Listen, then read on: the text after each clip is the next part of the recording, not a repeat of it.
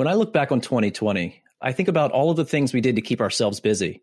Some of us started baking bread at home. Some started home gardens. And if you were part of the networking Twitter community, you probably saw a lot of folks chasing some new certifications. Throughout 2020, with isolation and the pandemic in full swing, networking vendors and certification facilitators found ways to serve the community by providing remote exams and free trainings. Whether it was the need to stay busy or trying to learn something new, whatever your reason to pursue a new certification, the question was which one? With 2020 now behind us and our future constantly changing, which certifications will give you the biggest impact for 2021 and beyond? In today's episode, we talk to two prominent networking influencers, Ernest, the Cisco Panther, and Yasmin Lara, the mom who can fix anything.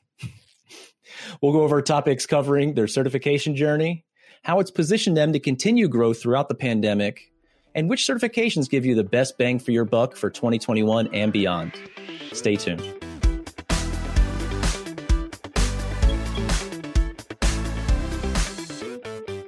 I'm very excited to introduce our guests today. They bring a wealth of industry knowledge and diversity on the topic.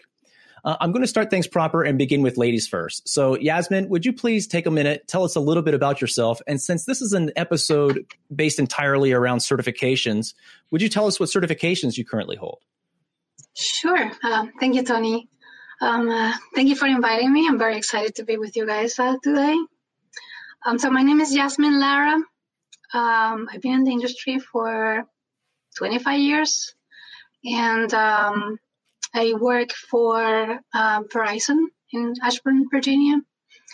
And I have CCNP and JNCIE. I need to repeat that. JNCIE, service provider, enterprise, data center, and security. Wow, that's quite a list. You just rattled off four, right? Because he's a CCIE, and I was looking at him. And that's what no, I don't have a CCIE. Four JNCIEs. Yeah, you're really slacking. Yeah. Wow. All right, Ernest, the Cisco Panther, would you please take a moment, introduce yourself? And again, since this is focused on certifications, would you let us know what certifications you have as well? Hey, Tony, thank you for having me here. My name is Ernest Obuaya. I'm known as Cisco Panther across all social media platforms. It's very exciting to be with a CCIE, a JNCIE here. And we're just here to talk about certifications, which is a topic that I love so much because that's what I do in my spare time. So in terms of certification, I've been able to complete the CCNP, the JNCIP, the PCNSE, which I haven't used for anything, but it's good that I went and I got it. So I know a little bit about network security now. I work for AWS here in Seattle, Washington. Very cool. And just to be clear, we're not going to talk about any of the behind the scenes AWS stuff. I just want to make sure the Cisco Panther's clear. We're going to be talking strictly about certifications, so I don't want to get anybody in trouble. Definitely. So I want to start off with our first question. Ernest, I want to give you the first question. And this is one that I think we often debate amongst ourselves in our various, networking groups. Do certifications still matter? And is their worth increasing or is their worth decreasing? As we move from 2020 to 2021 and beyond, what's your take on that, Ernest? For me personally, not to sound biased, the truth about the matter is that you can never take value out of certifications. There's nothing nobody can tell me to convince me that certifications are going to lose their value. The only thing in there is for you to understand why you're going for a particular certification. And then with that, you have to understand what you intend to gain from the certification that you're pursuing. Some people go for the certification because it's the thing now. People are talking about it. So I'm going to go get it.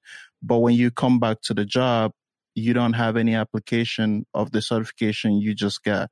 So people tend to lose the satisfaction of why they got the certification because they're not using it in their day-to-day job.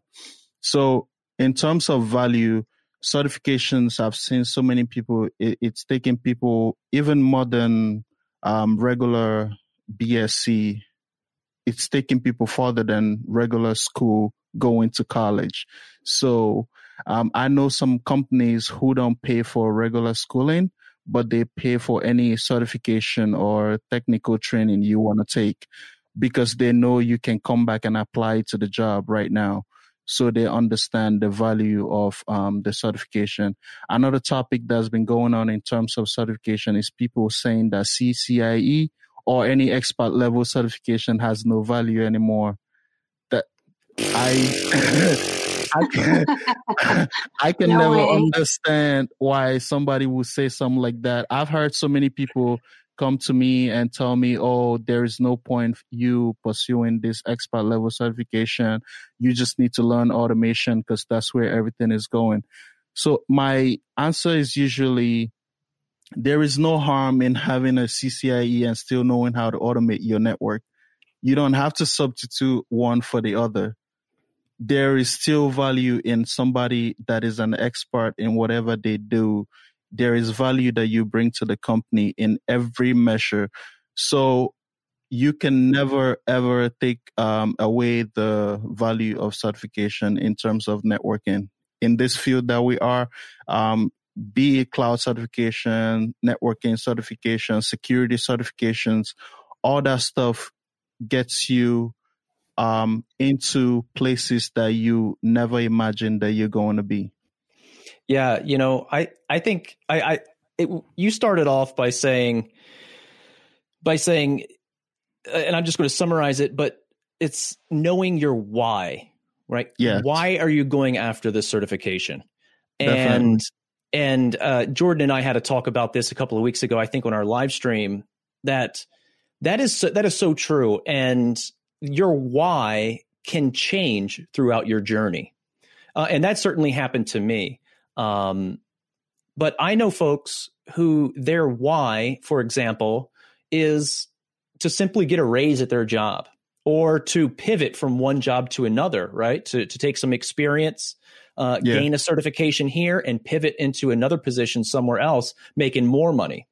And then other people, their why is sort of much more personal and much more internal, where it's really wanting to learn more about the technology, wanting to take that next step, knowing that you're going to stay exactly in the company that you are with your coworkers that you're currently around. You just want to sort of enhance what you already have and where you're already going.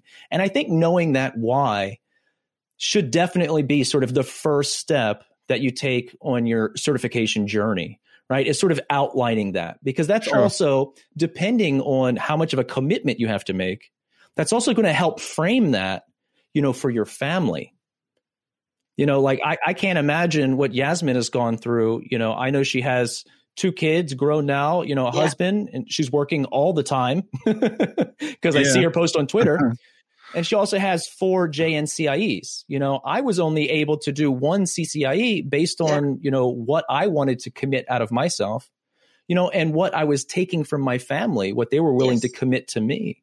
And so sort of knowing your why and sharing that with the people who support you is so important. But once you find that out, what's the next step? For me, certifications have been always a way to open the door for new opportunities. And I think I talked to Tony last time. Basically, certifications allow me to find a job, move to the US, and again, get new opportunities for moving into a new company. It's not a guarantee. I mean, for a company to hire you, it's not a guarantee that you know the stuff just because you have a certification, but they should open the door. And once you are there, you can demonstrate what you know about the technology. Or that has been my experience. And also regarding what you were saying about why you would want to go for a certification that exactly happened to me for the GNCIE security. I was super strong with routing and switching, but security, I wasn't too sure how the firewall worked. So I remember telling myself, you know what, you're going to go for that GNCIE security because that's going to force you to finally understand how the firewall works and how security is implemented and IPsec and that and all the different things involved. And it was a personal thing for me. Nobody was asking me to get the GNCIE security. I didn't need it for my job at that point. I was doing MX and PTX all day long. But I wanted to know. I wanted to learn about security because that was my weakest link. And sure enough, I mean, I had to take the test a few times. And every time you take the test, you learn more. And when I finally got it, I looked behind, and it wasn't just the certification that made me proud. It was the fact that I could tell for a fact, now I can configure an SRX and know what I'm doing and, tell you for sure how this thing is working. So the cert is just like the piece of paper that proves that you did all that work and you made that effort to learn it and pass the test. So, it was something that made me very happy. It's one of the certifications that I am more proud of because it took a lot of work and I started from zero. So.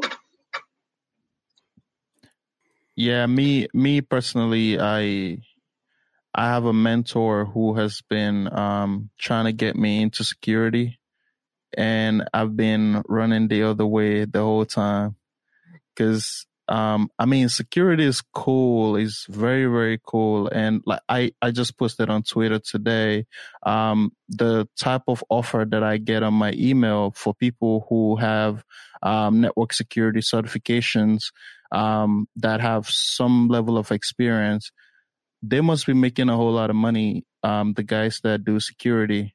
And it makes me want to rethink what my mentor told me. Security is everywhere. I mean, you cannot say, I'm not just going to focus on routing. Well, it turns out that even BGP has security issues that we need to think about. Definitely. I want to speak to something that, excuse me, that you said, Ernest. Yeah. And you said it about specifically about certifications in general, and then you spoke to the expert level certifications. And I'm a bit of a broken record on this. So if you're listening and you've heard me say this, my apologies, but I'm going to say it again. There's two things. First off, I think that, one way to frame the conversation is about knowing why. That's a fantastic way to look at it. The other way I look at any type of educational pursuit is there's an ROI attached to it. Right. And so you have to internally say, I'm going to invest X and it's going to return Y. And does that make sense for me? Mm-hmm. And the answer is going to be different for different life situations. It's going to be different on where you are in your career. It's going to be different where you're at. So much to a very similar story to Tony, I have a CCIE. And would I do it again if I didn't have one? 100%. It's been incredibly valuable as a certification to me. Do I need another one like Yasmin or 4? No. Like I just have not had that same equation for me. Does that mean that it's wrong for her to have pursued 4? Absolutely not, because everyone's in their different spot. Everyone needs to do their own ROI. And this is true for college too. Everything you do from an educational standpoint, you need to evaluate, what am I going to put into it? How much time and effort, how much money, how much whatever, how much out of me, how much sacrifice from my family, how much sacrifice of my personal life is this going to cost? And then what's the value back to me? And am I willing to make that trade? And that's ultimately, no one can answer that question for you. Period. End of story. And so anyone who's telling you certifications are worthless, they're telling you something from their own perspective, right? Yeah. To them, the answer absolutely may be that they are worthless, right? And for them, that's great for them. But that shouldn't be the thing that bothers me, is that people make these very broad brushstroke claims about what things are and aren't without giving the qualifier that is what's true for me. Now, to the expert level certifications, I want to challenge anybody to look at who are the people who go out there and claim that expert level certifications are worthless or have lost their value. And I will tell you, 95% of them are people who hold one. And so I think that we are very good at forgetting what something has done for us. I have had this experience. I've shared this before. I finished my CCIE and that was great. I celebrated maybe for a couple of days. And then it was like, okay, what's next? And then it's like the value that it provided for me, all of that, it was immense. And if I go back and I do that inventory, I see that it's immense, but we don't often do that. And so it's very easy on the other side of it, after we've received the reward, whatever the reward was, whether that reward is personal, career, money, whatever it is that we were after, to say, I could have done that without it. But we didn't. We did it with it, right? And so I find it really, really interesting and very, very curious that it is expert level people. It is people who have established themselves in careers going through this process that are the ones who are most predominant and most vocal out there saying that it isn't worth it anymore. And I don't agree with that. And I don't agree that it's worth it for everybody. Right. Like, and it's not everybody there are some people that I've heard along the way. There's a lot of people who got into cloud very early on. I remember some pretty big claims when OpenStack was just hitting the market about how, SDN is going to, just remove the need for CCIEs. And that never proved true. Right. Like that's with those big market claims. It's a little bit different. But man, when we get to have this conversation about certifications, experts are the worst people to listen to, as we have a bunch of experts on this call talking about it. But generally, you know what I'm saying? Experts are the worst people to listen to. What's that? I'm the opposite to that. I mean, I don't think I will be here without the certs. I know that for a fact. And the reality is they're probably in the same spot. I kept my CCNP valid for 20 years. Mm-hmm. I just recently lost it because I couldn't pass the test on time. Guess what? I'm studying right now to take it again. Oh, you want it back? I want it back. Am I going to do anything with it? No. I mean, I'm in Juniper. I'm doing Juniper 4 JNCIEs, and you want your NP back. Because for me, that was super valuable. I mean, that's how my career started. And I can tell you for a fact that I would not be here if I have not had my CCNP and my CCDP and if I have not been a Cisco certified instructor at the time. I will not be here. Right. So and I agree with you about my certifications as well. And I will never say that they lost the value, and I'm gonna get it back. I'm telling you. you heard it here, not first. I decided to leave it on my LinkedIn profile, even though it expires a month ago, because I'm getting it back. We won't judge you with your 4 JNCIEs. I'm pretty confident you can make the claim for a little while. So that's awesome. They have a personal value for me. So let me ask a different question and kind of shift the conversation a bit. So I think that, all of us here, at least on this recording, kind of agree that there is a value for certifications. Now my question is, are the same traditional technologies as important as they've always been? Right. So we've talked about these ideas of route switch certifications, and we've talked about the ideas of more traditional sort of data center and security, some of those other things. But there's some new methodologies coming out. There's automation and orchestration and software defined networking, and cloud is playing a bigger role. So there's 2 questions here. And the first one I want to start with is, does it still make sense to pursue the certifications that have been around? Or are they actually losing their value and it's worth going after something else? Or do you think there's still value in going after something like a route switch certification?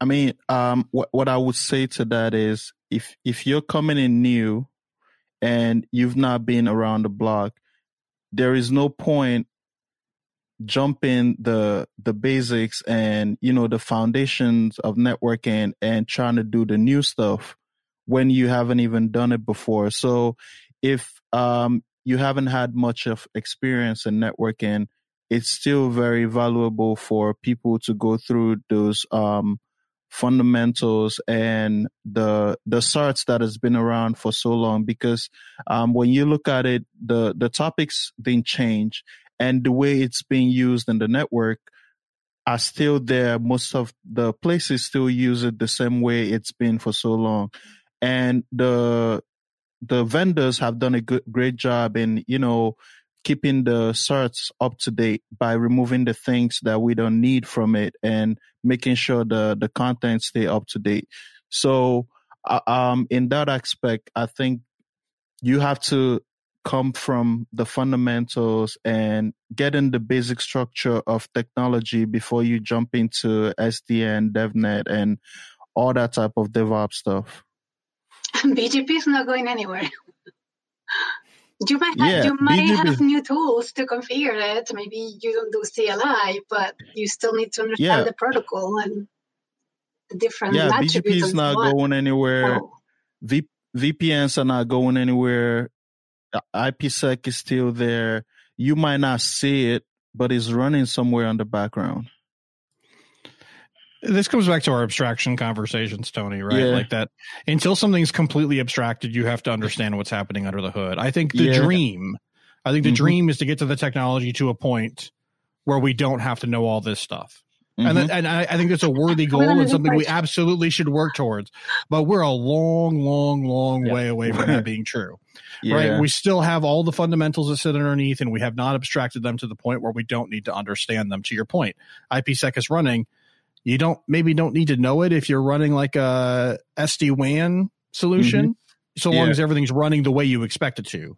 But the moment that it's not, you need to troubleshoot it. Well, having some knowledge about how IPsec works might be pretty good on an SD-WAN solution, because it's a pretty core component to the solution. Sure. And so I agree with that the fundamentals are still there.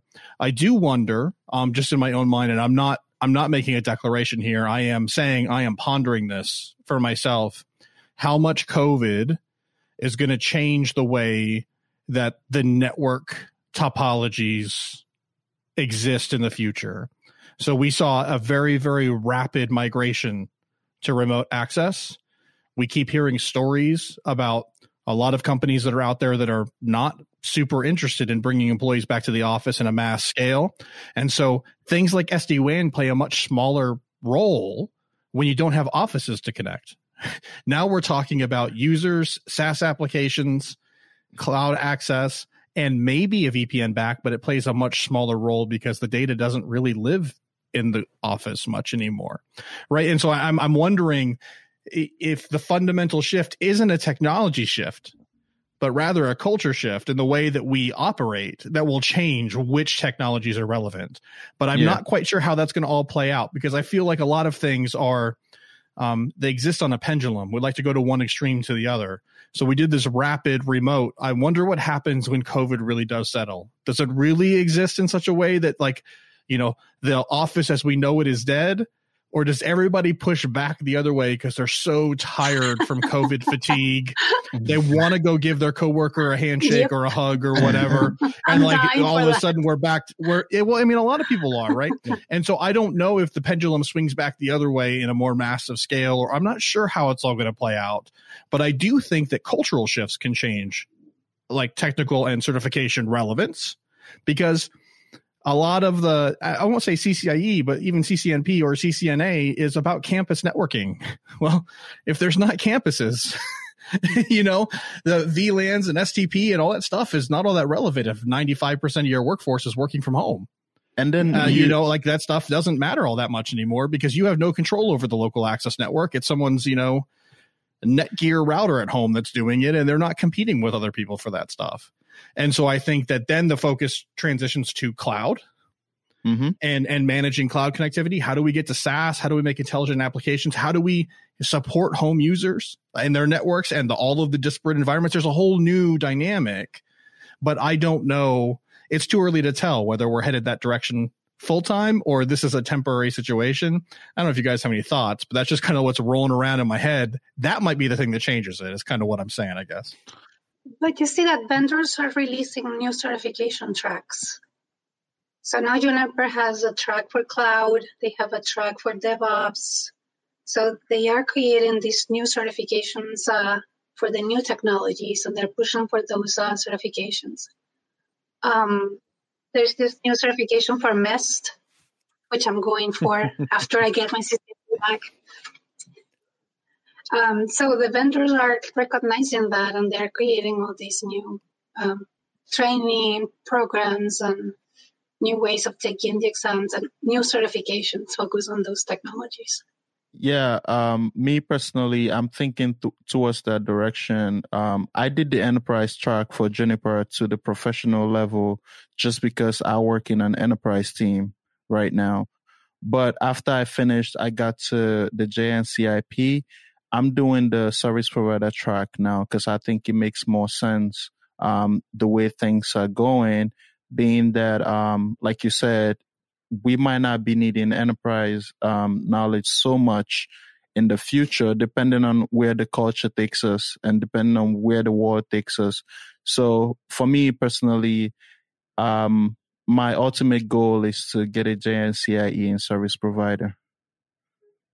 So service providers aren't going anywhere. Yeah, the internet, it's sticking around. I think it's here to stay. That's why that's the whole idea of me. Like, okay, I got to the professional level. I was gonna start the JNCIE enterprise, but I started the JNCIE service provider, and I want to take it all the way because that's where things are going. You can never take the internet away from the equation. Yeah, Jordan, I think that's a very interesting point, and one you haven't shared, at least with me, as with all of our interactions between the podcast and other shows. But I think you're right. I think the culture shift, whenever COVID dies down, I predict, and this is just my opinion, I predict that people will appreciate the flexibility in their companies. People will go into the office because of that face-to-face human interaction, but they'll also sort of take the best of both worlds and still work from home as much as they can to get their job done and still be efficient. And so what I think that will do is I think the vendors will see this as a new network architecture, a new type of topology. Like you were saying, Jordan, typically in the CCNA and CCNP tracks, you're trained on the access, distribution, and core layers, right? This is your model. Mm-hmm. But when we start introducing like, hey, half of your workforce is coming in, remote access VPN, you got like a few people connected to access switches and all of your applications are in the cloud. It really starts to dictate a change in topology that they need to, I think they need to address that in the certifications, right? It's no longer going to be that access distribution core. I mean, even at the CCNA level, they're going to have to, I'm going to put my tier 1 guys, my CCNAs, before they get those 3, 4, 5 years experience in the seat, I need to have them doing trouble tickets on remote access VPNs, on why can't this user get to our applications in the cloud and how to figure that out, even at a basic level. So I think you're right. I think the culture shift will change the network architecture, and I hope that the vendors respond to that by sort of changing the models that we currently work with.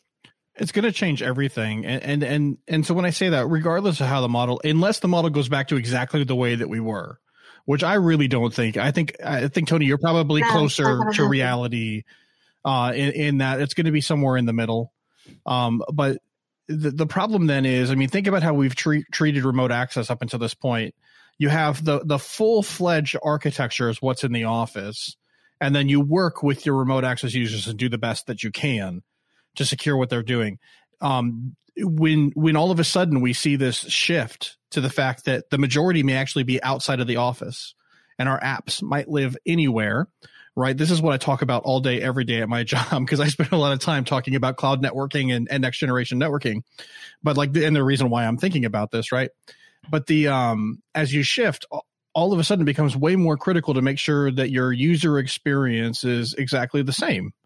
And this is a bit off topic, but while we're talking about it, we might as well sit here for a moment and say that we can no longer treat the remote access VPN as like a second-class citizen, because all of a sudden it might be the first-class citizen, right? And we got to have all those things. And so things like zero trust, which we've talked about on the show, all of a sudden become a much more acceptable model where we treat our internal network like it's the internet, like we don't give it any special privilege whatsoever. Well, in that case, I'm not worried about what my segmentation policies are because I'm doing all of this in software. And so like things like software defined access, maybe a product that's dead before we've seen a full lifetime, if this is the path that we still go. And I'm not calling that. I'm not saying it's a bad product. But what I am saying is if we don't have an office, if we don't have a campus to protect, having campus SDN doesn't make a whole lot of sense, where we need to make sure that policy is applied equally. And so I think that that's probably, and the reason why I brought it up is back, trying to bring it full circle and come back, is that we're in a time of change, but it's not technology that's driving the change. And so I still think the fundamentals matter. Back to the earlier point, yeah. You still need to understand TCP/IP, you need to understand how routing and switching works and what the differentiations are. And as was said before, things like BGP not going anywhere, internet, real deal, sticking around, not going to go away anytime soon. Interfacing with that's important. I do think that we see a consolidation of engineering, though. I think we're going to see engineering happening in the service providers, and we're going to see it happening in the web scalers, and we're going to see it in the software as a service companies. There's going to be plenty of opportunity, but the opportunity is going to shift. I don't think we see as much engineering in the enterprise. And because of that, you have to think about what does that mean for technologies? What does that mean for your career going forward? If you want to invest right now, do you want to bet on enterprise networking?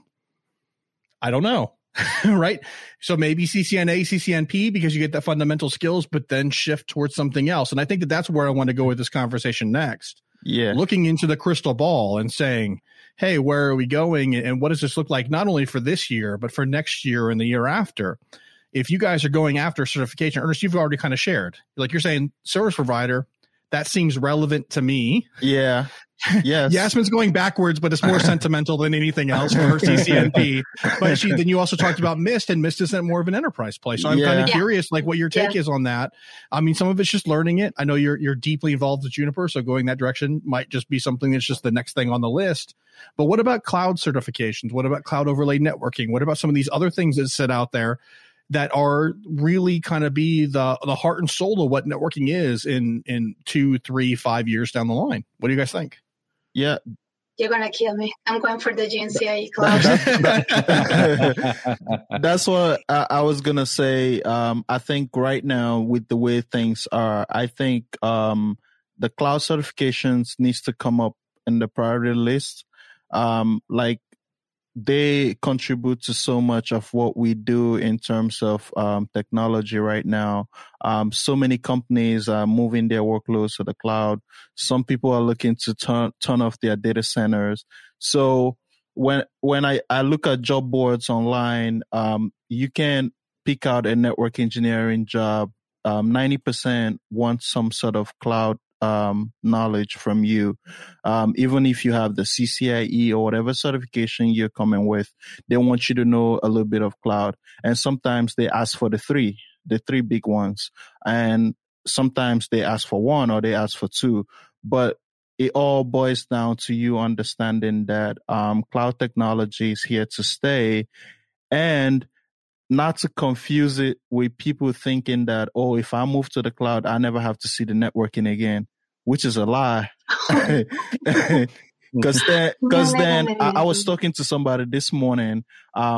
They trying to get into cloud, and I was telling the person, I have to teach you networking if you're going to get into cloud. She asked me, why do I have to learn networking if I'm doing cloud? I told her, okay, if you get in the cloud, you're going to build a VPC. A VPC is going to have a subnet, and you're going to have to assign IP addresses to something. And if you don't understand networking, how are you going to survive in the cloud? You're not going to be successful. So everything kind of comes together. There is no way to look at it. Like you can't just go, oh, I'm just going to do cloud and forget this, or I'm just going to do security and forget networking. But I think networking is at the core of everything. That's why I love it. Your controller speaks BGP. Right. Contrail speaks BGP and SMPP to talk to the other devices. So just still advertise routes. Well, I think to Ernest's point, like this is a myth of the cloud providers, right? So, and they give us these absolutely immensely valuable environments, but to them, their goal if you're AWS, if you are GCP, if you're Azure, if you're whoever, right? Their goal is to get companies using instances with as little friction as possible. And friction in this case is networking. And friction can be security. So depending on how you implement, right? So these are the things that tend to hold up projects in enterprise environments, and they want to provide as little friction as possible. So they provide you networking, but it is the base level networking, and they want you to believe that networking is just a couple clicks and you're done. And it can be, so long as you don't want security, and so long as you have an infinite number of IP addresses, and you don't actually want to connect any of your cloud segments together. And there's all of these caveats that don't get sold in that message or don't get taught. So I will say this, and just to be absolutely, this is my opinion. Cloud networking is just as hard as regular networking, but for different ways, because the constraints are different and the tools you have are different and what's available is different. And if you're going to multi-cloud networking, it is harder than what you're doing today. Period. End of story. Multi-cloud networking is incredibly difficult. It's incredibly complex. They all do it differently. And so you're having to learn multiple different environments, stitch things together in a way that's incredibly difficult. And you have to be a really good networker to do that with the native constructs. You have to be really good at what you do. And so this is where those fundamentals come back to play. You have to know them. You have to understand the consequences. What does latency do to this traffic?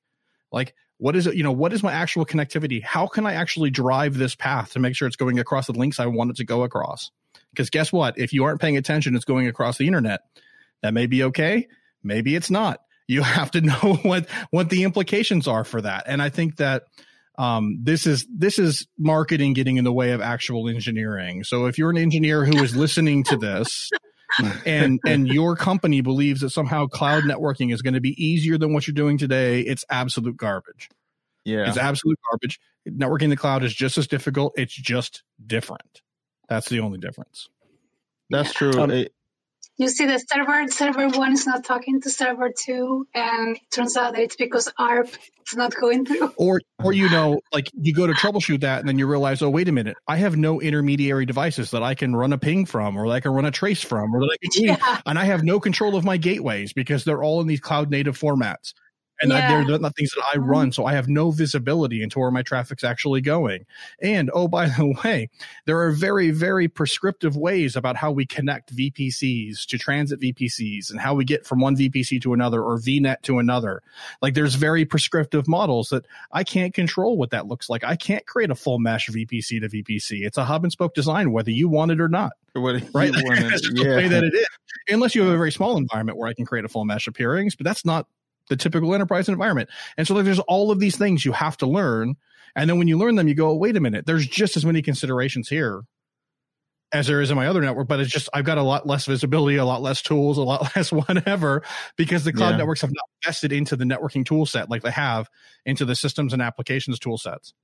And that's just because that's where their money is. Their money's not in building you a network. The money is in building you instances that run your applications and getting them connected to the internet as quickly as possible. Yeah. And under the hood, you still have all the basics. You still have the protocols, you still have IP, you still have ARP, you still have MAC addresses. Yeah. All those things under the hood. I want to jump in. I think, Jordan, you had asked Ernest a few moments ago to peer into the crystal ball. And I want to take that opportunity, and I want to peer into the crystal ball and what I see sort of trending. Concerning certifications, they're sort of treated, we call them different tracks, right? The data center track, the wireless track, the enterprise track, the security track. These are different domains of knowledge. But when you apply these domains of knowledge to enterprises or government, they call them silos. Okay. And that's because the different teams need to have the different domains of knowledge, right? The people who run your dark fiber, your infrastructure, that is actually running across the country or across your geography, needs to have that service provider mindset. For the people that are running your campuses need to have that sort of what we call the enterprise infrastructure now, but typically the route switch discipline. Typically there's wireless involved with that and a little bit of security. Then there's your security team, right? And they get to do the firewalls and the proxy and this and that and the other tools, right? And there were typically these different silos. And we've heard this saying ever since I've been in the business, that security can't be a separate thing anymore, right? You can't bolt on security. Security has to be baked in, or it has to be part of the process.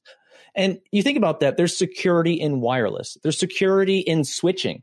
There's security in routing, right? There's security at the service provider. Everywhere has security with it.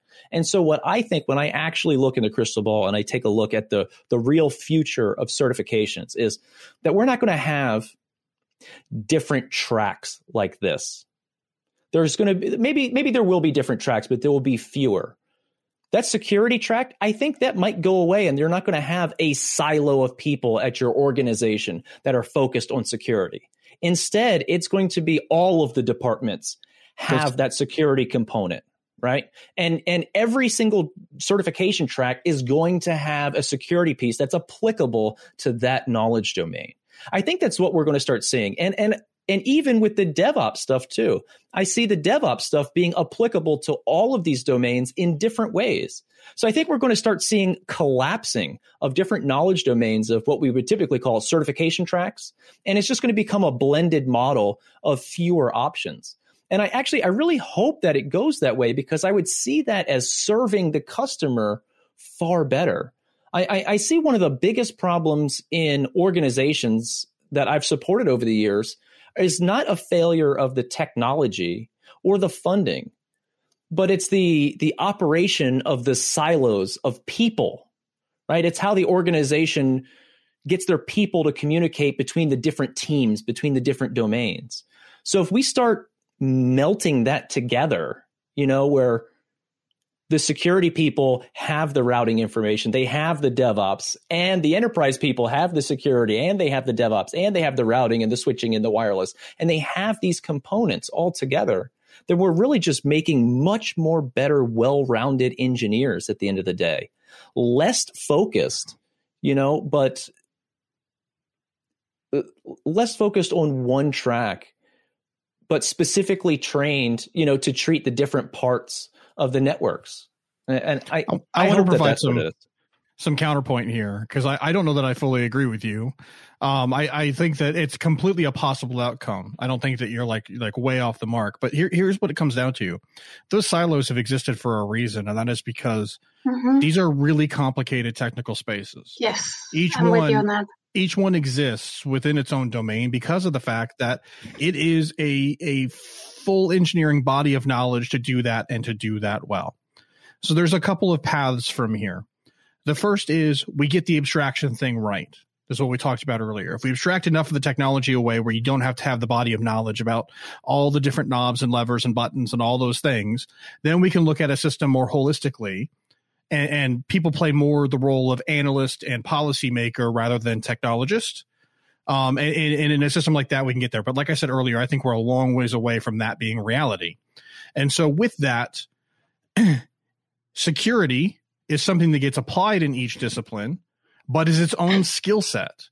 There's no way that you're going to be able to create a cohesive security policy. When you think about what is the best way to secure your organization, and it is, it's in depth, right? The idea is that we have edge protections, we have client protections, we have network protections, we have protections in a lot of different places. And the mature organizations, what they've done is they've allowed the technologists to implement the technology and allow the security team to implement the policy. And so I think you're going to see secure solutions that allow the bifurcation of security as a responsibility. It's not the security team that's going to own the firewalls. The network team owns the firewalls, but they own it to the point of where we get it to the point where we can implement policy. And then the security team is worried about how do we implement the policy on these devices, because we have this lever here that we can pull.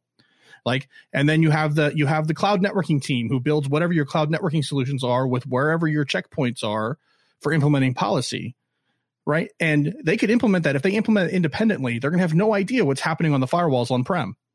It's not a coordinated effort. You still need somebody who's the overarching policy master, which is going to be what I think your security group is. And that each of the technology disciplines are going to have to implement security components within their systems. But if we leave up to each individual discipline to configure their security posture, I think that we'll find that those postures will be disjointed because each one will configure security within the context of the way that they understand it in their silo of discipline. And so I think that it's somewhere in between, right? It's not when we talk about automation, we have the same question, right? Do programmers or does someone who's an infrastructure engineer today need to become a programmer? And the answer is not fully, at least I think that's my opinion, not fully. The right answer in this is to have programmers who really understand programming, who can speak a bit of networking, and networkers who can speak a bit of programming, and then you combine those two people. And you say, as a networker, this is what I needed to do. And with my limited understanding of programming vocabulary, let me tell you what I think is probably the way to get there in a programming, knowledge set. And then the programmer can come in and say, well, what if I did it this way, right? To meet your needs. And this is the reason why I think is meeting your needs, because I'm using my limited amount of network or systems knowledge set to communicate that back to you. It's pairing up of those two skill sets. And I think that is true in security as well. The only way that you're going to get a comprehensive approach is if you have infrastructure people who understand their discipline very, very well, but can speak security. So security has to be part of each certification domain, but they are not the overall arbiter of what security is on the whole approach for an enterprise. They know just enough to be able to integrate with the security team and provide them the tools they need to implement a policy within their domain, and that the two can work together so that the security policy doesn't absolutely debilitate the network, right? Because we've seen that too, when security steps in as an outside entity to say, we're going to lock it down like this. And all the networkers go, you're going to do what? Do you want your clients to talk? Disabling ARP may not be the best answer, right? Those types of things. And Jordan, that's kind of where I was coming from. So I want to make sure my message wasn't delivered incorrectly. Absolutely, there needs to be some sort of cohesive policy that's agreed upon by your organization and is applied to everywhere that it needs to be, that it needs to live. But I feel like the best people to implement those security are the people who are already operating that domain of the network. And where I've seen it a lot of times is what you just ended on, is when the security people come in and they say, okay, now we have to do this. I have this policy. It's written right here. And it says I have to do X, Y, and Z. You're like, not unless you want a bad day at work, you don't, let's talk about this. There are better ways to implement this. And that's when they're stepping in and they're trying to enforce something on an area that they don't really understand. And that's what I mean. It would be better handled by those people within their domain that understand it. Now, I think that policy should be interpreted. How does this apply to my users where I see them, how I handle their traffic, right? And make that best decision. And there should be an entire feedback loop around this. I mean, I hate to say it, but I think having the well-rounded engineers and operators is absolutely the best approach. I used to teach a class. I used to teach two classes. One was a cybersecurity class. One was a networking class. And one time I was teaching the cybersecurity class, and they were just they were confused about some of the topics I was covering. They were like, but we don't understand how the network works. And I was like, okay.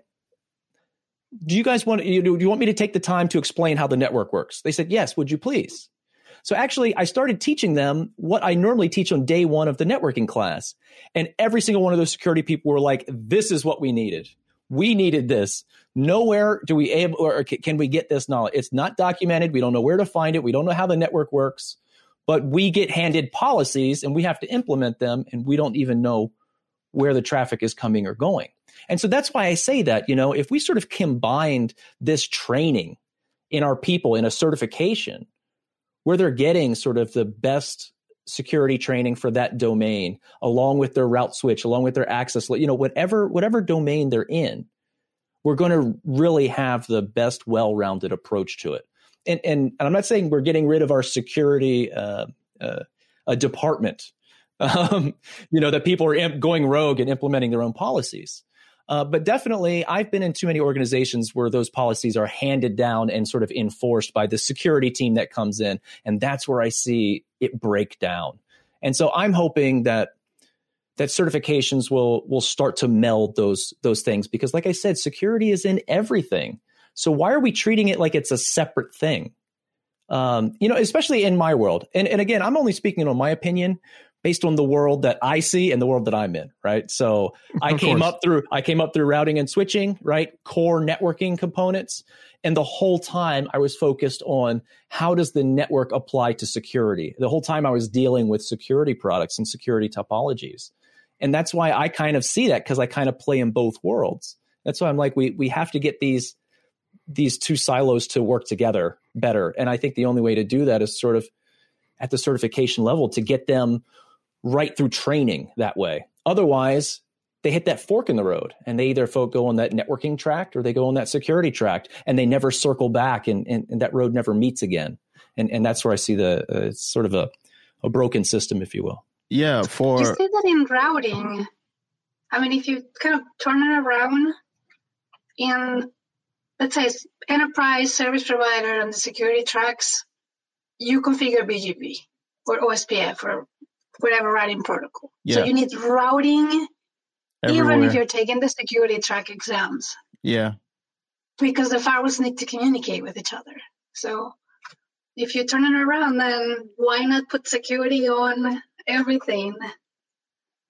So this is not a new concept. These are called T-shaped skills, right?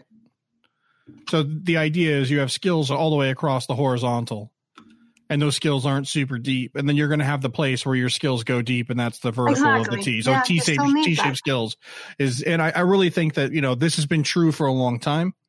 And I think it is going forward. You're going to, for you to be able to advance and have a high level, engineering career inside of technology, you're going to have to be deep in something.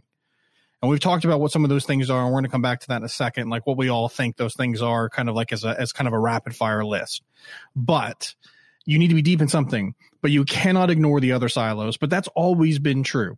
The best engineers are the ones who have some experience across the board, but have focused in on one piece of technology.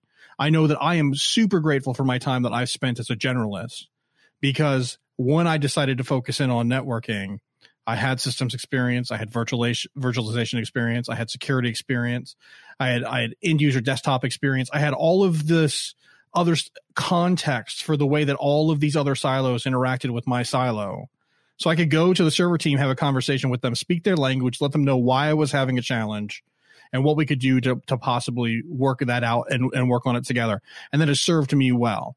But I didn't start in a big enterprise. I think a lot of people start there sometimes. Like if you come out of school with some sort of specialist, like if you go straight to AWS, you're not going to have a level of skills. You're going to be pigeonholed into a particular thing that you do, right? In Verizon, you ask me, you work at Verizon, I know I've done a lot of work with Verizon's engineering teams over the years. There are departments, and those departments only touch the things that they're responsible for. Yeah. Right. Like, and I think, yeah. The advantage is that I am not an employee of Verizon. Verizon is my customer, so I get to work in different projects and interact with different people. Sure, but you know what I'm saying? Like you working with Verizon, I'm sure you've experienced that to an absolute level of frustration, to the point where they won't work across silos, right? And so like I think that those skills are going to be critical regardless of where you work. Is those T-shaped skills. You're going to need to be broad and whatever. So what I want to do, I do want to wrap it up here, but I think that what would be a lot of fun is to kind of go around. We've talked a lot about culture changes, technology changes, and I think all the conversation's been great. But at the end of the day, if someone's looking for like the areas that they might want to focus in, I'm kind of curious what each person's take is. And so I'm going to say list 3 or 4 things that you would focus on if you were, going into this next year, these next 2 years, these next 3 years, coming from the context of someone who's just getting in, someone who's just starting to think about it, right? And I'll start so you guys have a second to think about it, because I'm kind of putting you guys on the spot with a very specific question you probably weren't planning for, right? So my very first thing is pick your deep T-shaped skill and learn the fundamentals there. Learn the fundamentals. And so if that's networking, because obviously we're focused on networking, a lot of people here will be looking about networking. That's it. But if you want to get involved with cloud, figure out cloud fundamentals.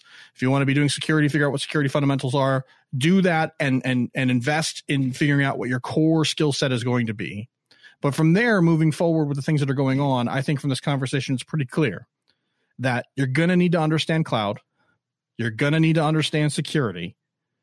And to some level service provider. So when I say service provider, how to interact with the internet if you're going to be at least on the networking side of things.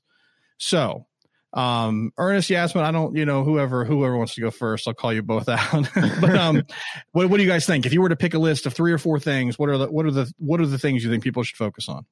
Yeah. For me, on top of the list is learn AWS because because they write your paycheck. So there's that too. Good plug there. Learn AWS because, they have such huge customer base and so many companies are using it right now. So you can't really stay away from AWS because they're everywhere you go kind of right now. And then you can never, one thing that I always tell people, after, cloud, you have security. Security is at the top of everything. I don't think any company can survive without security. But the main thing is you can't leave the networking piece out. People try to leave the networking piece out, and that's where I have a problem.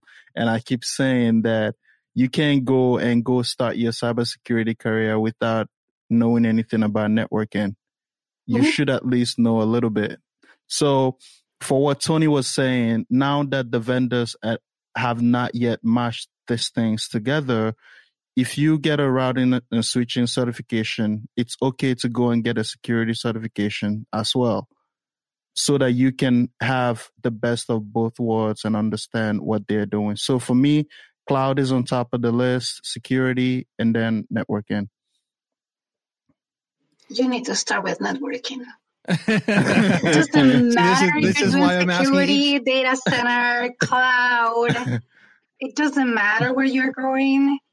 You better know how to configure an IP address, how your computer figures out where the IP address of the destination. So you need to know about DNS and ARP and those kind of things. It's incredible the amount of times that I'm troubleshooting something and it comes all the way down to there's a duplicate IP address configured. And people is like, oh, wow, how did that happen? Or how did you figure that out? Well, because you understand, I don't know, how OSPF works between 2 routers. So you need to know those basic things. Yeah. IP addressing, I have had to explain ARP to people before we jumped into how BGP works. Because they just jump straight into something without taking the time to understand the basics. And then when the basics break, they, oh my gosh, what's going on? Yeah. So you have to start with that. Learn subnetting a little bit. Shocking that the 4-time JNCIE is the one who says networking is a fundamental. You need to learn it. The other day, we were having an issue. Some routes were not being propagated, and it was because when they applied the IP addresses, they were not on the binary boundary. Okay. So the aggregated route was not covering the entire range of addresses. Yeah. That'll cause some problems. Just did the binary real quick. Oh, here it is. This is why it's not being propagated. It doesn't match the policy because it's not in the boundary, blah, blah, blah. Oh, okay. So it wasn't a matter of just moving the subnet mask 2 bits and boom, the routes are now propagated. So Yasmin's the killjoy who says you have to learn binary math. Yeah. I can show you. Yes, it's part of the requirement. I 100% agree. Last week to figure out why we were not seeing the routes, and sure enough, it was not in the right subnet mask. 100% correct. 100%. So Tony, how about you, man? What would your list look like? I think networking fundamentals, right? I think all 4 of us said that, right? It all boils down to fundamentals. That's my top thing. Start with your networking fundamentals. I think for me, if I was giving people advice starting from right now, and they hadn't started their journey yet, I would say get your networking fundamentals any way you can, whether that's Network Plus, whether that's CCNA, whether that's JNCIA, any way you can. I would say after that, I would tell them to pursue some sort of DevOps, some sort of scripting, Python, Ansible, learn how to interact with the devices, because that is forever growing on a graph. It's getting popular. It's hockey sticking its way up. That is you put that on your resume, right? That I have a CCNA or JNCIE, whatever certification. Oh, and I write Python. It's a piece of cake. I can code too. I can code too. That's a big jump. I need to add that to my. That's fair. I should have put automation on mine for sure. You're right, Tony. That needs to be on the list. My third would probably be security. Again, my stance is that I feel like every discipline in every domain needs security and DevOps automation, every single one. So get your networking fundamentals, do the DevOps, do security to whatever depth that you need or you're comfortable with, okay? You don't have to be the security expert, but learn how the firewall works, learn what it's matching on, learn the other security components in a network or on a system on an endpoint, right? Just at least learn about them. And I would say, lastly, Jordan, something that we talk about all the time is I would take you back to the real fundamentals, right? Let's talk about TCP/IP. Let's spend some real time actually breaking that down, because in these courses, they're just going to skim the surface of it. They're going to talk about the three-way handshake. They're going to talk about UDP. They're talking about ICMP, and they're done. But I would say if you really want to know the depth, circle back around and do that deep dive on TCP/IP. And I tell you what, if anyone ever wanted to blow someone away, wanted to impress someone in a job interview, sit down at there, okay, and tell us what you know about TCP/IP. If you can just keep talking about it with authority because you know it, because you studied it, because you did the deep dive, you're going to blow everyone in the room away. Because the rest of those people are only going to know the three-way handshake, UDP, ICMP, echo request, echo reply. They're going to know basic stuff. No one ever does that. But yeah, that's sort of like defining your own niche. So that's my stack. That's my stack. Networking fundamentals, security, DevOps, and then circle back around and do TCP/IP till your heart desires. Know about the pseudo header. All right. I think with that, this is a great place to wrap it up. Before I do, my outro and give our spiel for all of our stuff, I want to give you guys an opportunity to share where people might find you. So, Ernest, how about we start with you? Where are you online? You mentioned Twitter. What's your Twitter handle? Cisco Panther. Cisco _Panther. Okay. You said everywhere on social media is the same. Yeah, so YouTube, that's how you find you. Everywhere. That's how you find me. Okay. Are you doing anything else you want to plug? Do you have a blog? Do you do anything else? I just started a YouTube channel. But awesome. AWS hasn't given me the chance to do what I want to really do with the channel. So soon to come. As soon as you're able to clear it all with legal. Yeah, I was actually able to put out some content, but I haven't been able to sit down to do any other thing since then. So, but that's in the work. It's definitely gonna come. All right, sounds good. How about you, Yasmin? I'm on Twitter. You're on Twitter. YL. Oh my gosh. YLMAVA1. We might need to put a link on our. Yeah. It's not Cisco _Panther, which is super easy to remember. YLMVA and the number 1. Okay. That's where people can find you. That's Jasmine Lara Mora Virginia 1. There you go. Also a password, so if you're interested, no, not true. Yeah, and I have my blog. It's momcanfixanything.com. That is a great blog name. Yeah, it is. It's awesome.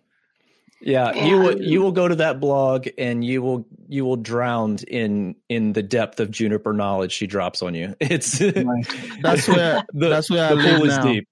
Yeah. And I'm also I answer questions on our forum, the Juniper forum. Juniper forums. All right. Yeah. So you can find you there. Yeah, excellent. For questions. I try to answer, especially routing questions. Only routing, because that's all that matters. No, especially routing. Especially routing. And if it's BGP, even better. BGP, even better. All right. I love BGP. So, Tony, I haven't given you a chance recently. Where are you at? Where can people find you? Man, I'm here at the Network Collective. Get That's with right. it, Jordan. That's the right answer. You can catch me on the Network Collective Slack. I'm at Show IP Interface Brief on any social media that will allow me. And occasionally I drop a blog post or two. You say this every time, but you're not Show IP Interface Brief. Because if someone went to Twitter and typed in Show IP Interface Brief, typed out every word that you just said, that would not be. In fact, it's too long for Twitter. It's too many characters. You are the Cisco CLI shorthand for Show IP Interface Brief. And you're figuring out which shortened version of each one of those commands is what Tony has used to create his username. It's only network engineers that can find you. Yeah, it's the phonetic of Show Wimpit Bra. Okay, fair enough. And occasionally I let a blog slip out on showipinterfacebbrief.github.io. A fun little site I've had fun putting some stuff out on. So more to come there always. Yep. Every once in a while it slips out. It sounds like an accident. Yeah, it is sometimes. All right. Well, if you enjoyed this episode, you can find all of our past episodes on networkcollective.com. If you want new episodes pushed right to you, you can subscribe to the podcast pretty much anywhere where podcasts are found. So Spotify, iTunes, Google Play, all the regular places. So we are also have gone in with both feet into the live streaming world. You can watch the Network Collective live stream at 8 p.m. Eastern. We created a special URL to get us right to the page. It's networkcollective.stream. Or you can go to YouTube and subscribe and click the notification bell, and it will let you know every time that we're live streaming, which again is Wednesdays at 8 p.m. most of the time. We don't want to commit to every week. That's a little daunting to say 52 streams a year. But so far we're 100% for the year. So we'll be there. So let's see. We're also taking the best parts of those streams and we're going to be posting them as shorter clips on the channel. So again, you definitely want to subscribe because if you miss a stream, you can still catch the good content. Social media. We've been talking about social media. You can find us at Net Collective PC on Twitter. You search for Network Collective on both Facebook and LinkedIn. And finally, if you listen to the show regularly and you appreciate what we do, would you please consider becoming a supporter of the show? So direct support from our listeners allows us to continue producing great content while keeping advertising to a minimum. We don't ask for a lot, $5 a month, no commitments at all. And if you pay for a year up front, it's even less. So supporters not only help keep the show going, they also get some nice perks like access to the Slack that Tony mentioned previously. We're all on there. You get a private feed to the show that has all of our advertisements removed. And you get our merch at no cost, or not at no cost, at our cost. I promise you free merch. That's definitely not the case. So you get the merch at our cost. So that's it. So I think that's where we're gonna end it today. Thank you so much for Yasmin, Ernest, for joining us for today's recording. For all who are listening, thanks so much for listening to the episode, and we will see everyone next time.